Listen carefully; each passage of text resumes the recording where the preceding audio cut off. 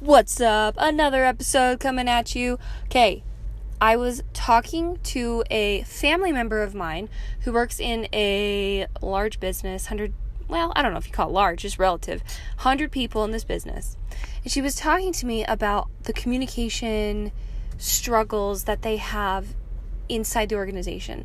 And for example, someone from another department asks her to fit something in, and she has all these other dominoes that change and adjust and shift because of that person's one request. And they don't understand how big of a task that they're actually asking her to do. And so she's super nice and is like, I do my best and I accommodate. But then it shifts everything out of alignment for me and for another department and for another department. And the first person who's asking doesn't understand that at all. And I was thinking about how we communicate. And sometimes when we just say yes to things and we're like, sure, no problem, I'll take care of it. We start to train people that we're going to say yes. And we're not going to ask questions, and we're not going to, we're not going to be maybe as open and honest about what it takes for us to say yes to that request. Or maybe we're just too afraid to say no, or maybe it really is possible for us and it's not a big deal. But the way that you respond to people is training them how to respond and how to treat you. So I want you to think about your own ways of communicating. Do you tend to just say yes, no problem? Do you tend to sugarcoat? Are you really blunt and honest about things? However you are, you've probably trained the people around you to know that about you. It's probably not a surprise if you went and asked the 5 closest people to you, can you tell me about the way I communicate? You're going to learn a lot about yourself. Maybe you already might know it, but knowing that information is really empowering because that allows you to examine the ways that you communicate and make adjustments so that you aren't as frustrated when people ask you to do things that maybe you don't have time to do or you don't have the space and bandwidth to do.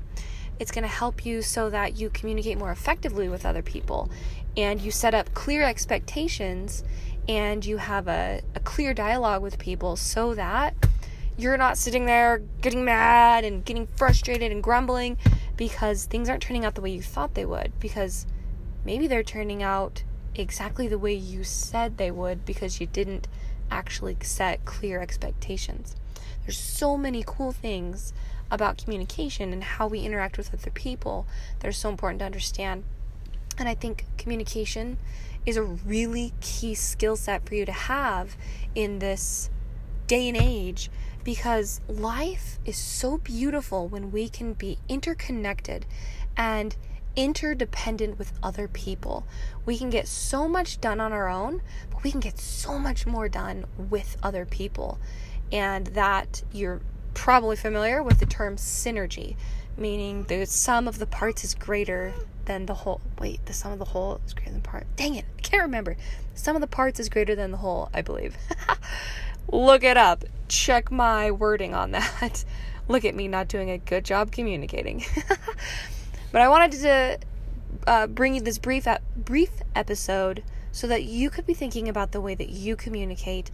If you want more feedback and a clear assessment of how you communicate with others, you can schedule a 15-minute call with me, and I'd love to go through, ask you some questions, and maybe discover some areas that you're doing a great job at, and discover some areas where you have opportunities to improve your communication, which will also improve your effectiveness, your ability to lead others, your ability to get things done, your ability to interact with your children or your family in a way that's harmonious, peaceful.